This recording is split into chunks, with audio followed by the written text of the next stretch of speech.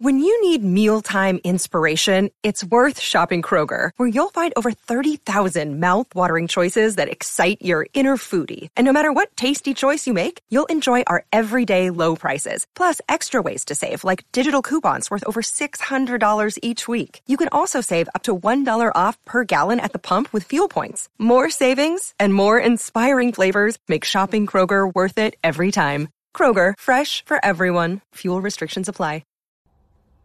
Good evening, everybody. Uneducated Economist. I'm going to leave a link down in the description for you guys to an article talking about inflation, and it's probably one of the better arguments for inflation that I have seen in quite some time. And now, if you had followed my channel for any length of time, you would know that I am much more in the disinflation, stagflation, deflation, but not in the inflation camp.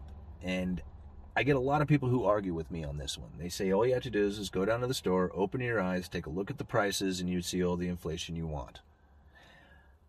I know, I've seen it, I've experienced it, but people pointed at lumber, and they said, look at lumber. Look at the massive price increase in lumber and tell me that you do not see the price inflation. I said, I don't see it.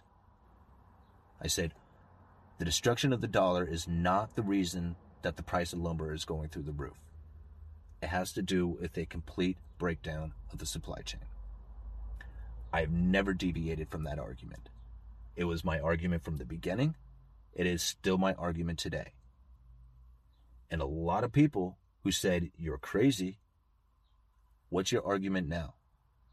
Lumber prices are just over $700 per thousand. A few years ago, lumber had peaked out at $650 per thousand. We are almost to a price that we had experienced almost 3 years ago. The price inflation is not in lumber. Where's your argument? Now, I do believe that some of the price increase in lumber has to do with inflation from the Federal Reserve, the price inflation, but not that exponential rise. That was due to a complete supply chain breakdown. I reported on it long before COVID took place. I reported on mill curtailments, shutdowns, OSB curtailments. I said it then that there is going to come a moment in the future where there is going to be little supply and the prices are going to be high. I had no idea it was going to get to the extent that it did. That was shocking. But I don't wonder why it happened. I know why it happened. And if you have followed my channel for any length of time, then you know why it happened too. And you don't question why the prices ran up and why they're coming back down. You know exactly why. So I think about all the inflationists out there who are telling me that I was crazy. I want to know your argument for why the prices of lumber have come back down to something that would be seen prior to the whole COVID run-up quantitative easing taking place. I want to know what your argument for that is. This article, excellent piece. If there was ever a scenario in which that the Federal Reserve was absolutely stuck, this guy has nailed it. I think this is probably one of the better arguments that there is going to be inflation into the future, unlike anything that I have come across. Now, maybe a lot of people already think of this scenario or this theory, but to me, this was a new one and I loved it. It really has to come down to what the Federal Reserve is doing with the money printing on one end and the pulling of money on the other.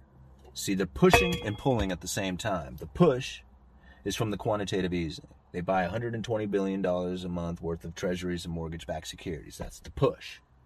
The pull is on the other end, the reverse repos, where every night they are pulling $800 billion worth of cash off of the money market funds and the big banks and everybody else out there who has too much liquidity. They're pulling that money out of those guys, handing them a bunch of treasuries. The next day they hand them back the cash, take back the treasuries. When they hand them back the cash, they give them a tiny little bit of interest. Now, this facility is what's pulling the cash out. If there's too much cash, they have a facility to deal with the massive amounts of liquidity. That's the pull. On the push, they have the availability to put as much liquidity into the system as they want using the quantitative easings. Push and pull. I think they want to maintain this because they really don't know how much they're supposed to have. They really don't know what the demand for their liabilities really is out there, especially when it comes to the world.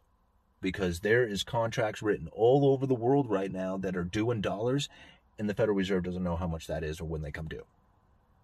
So they have to have a lot of money on hand to deal with a liquidity shock if all of a sudden everybody is in demand for dollars to pay off these contracts or whatever takes place, a liquidity crisis. They want to have a facility set up that they can just, there's all the money you need.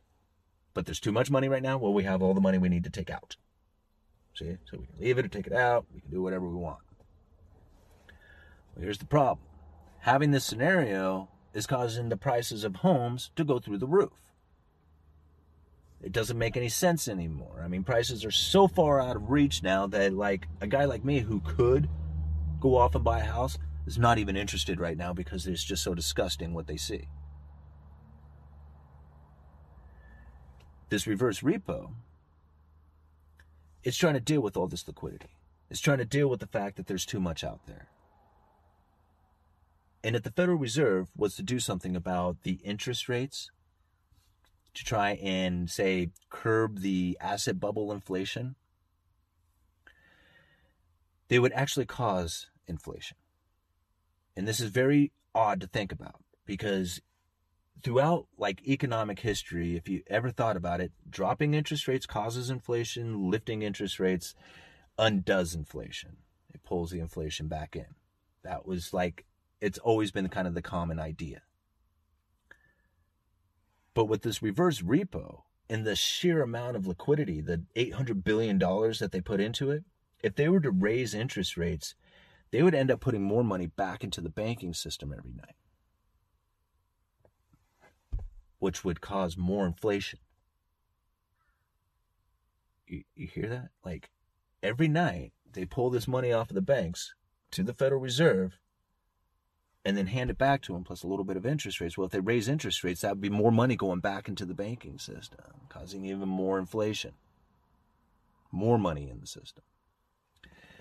The only way the Federal Reserve, by this scenario, could combat inflation is to come up onto the push side where the quantitative easing is and end that quantitative easing program.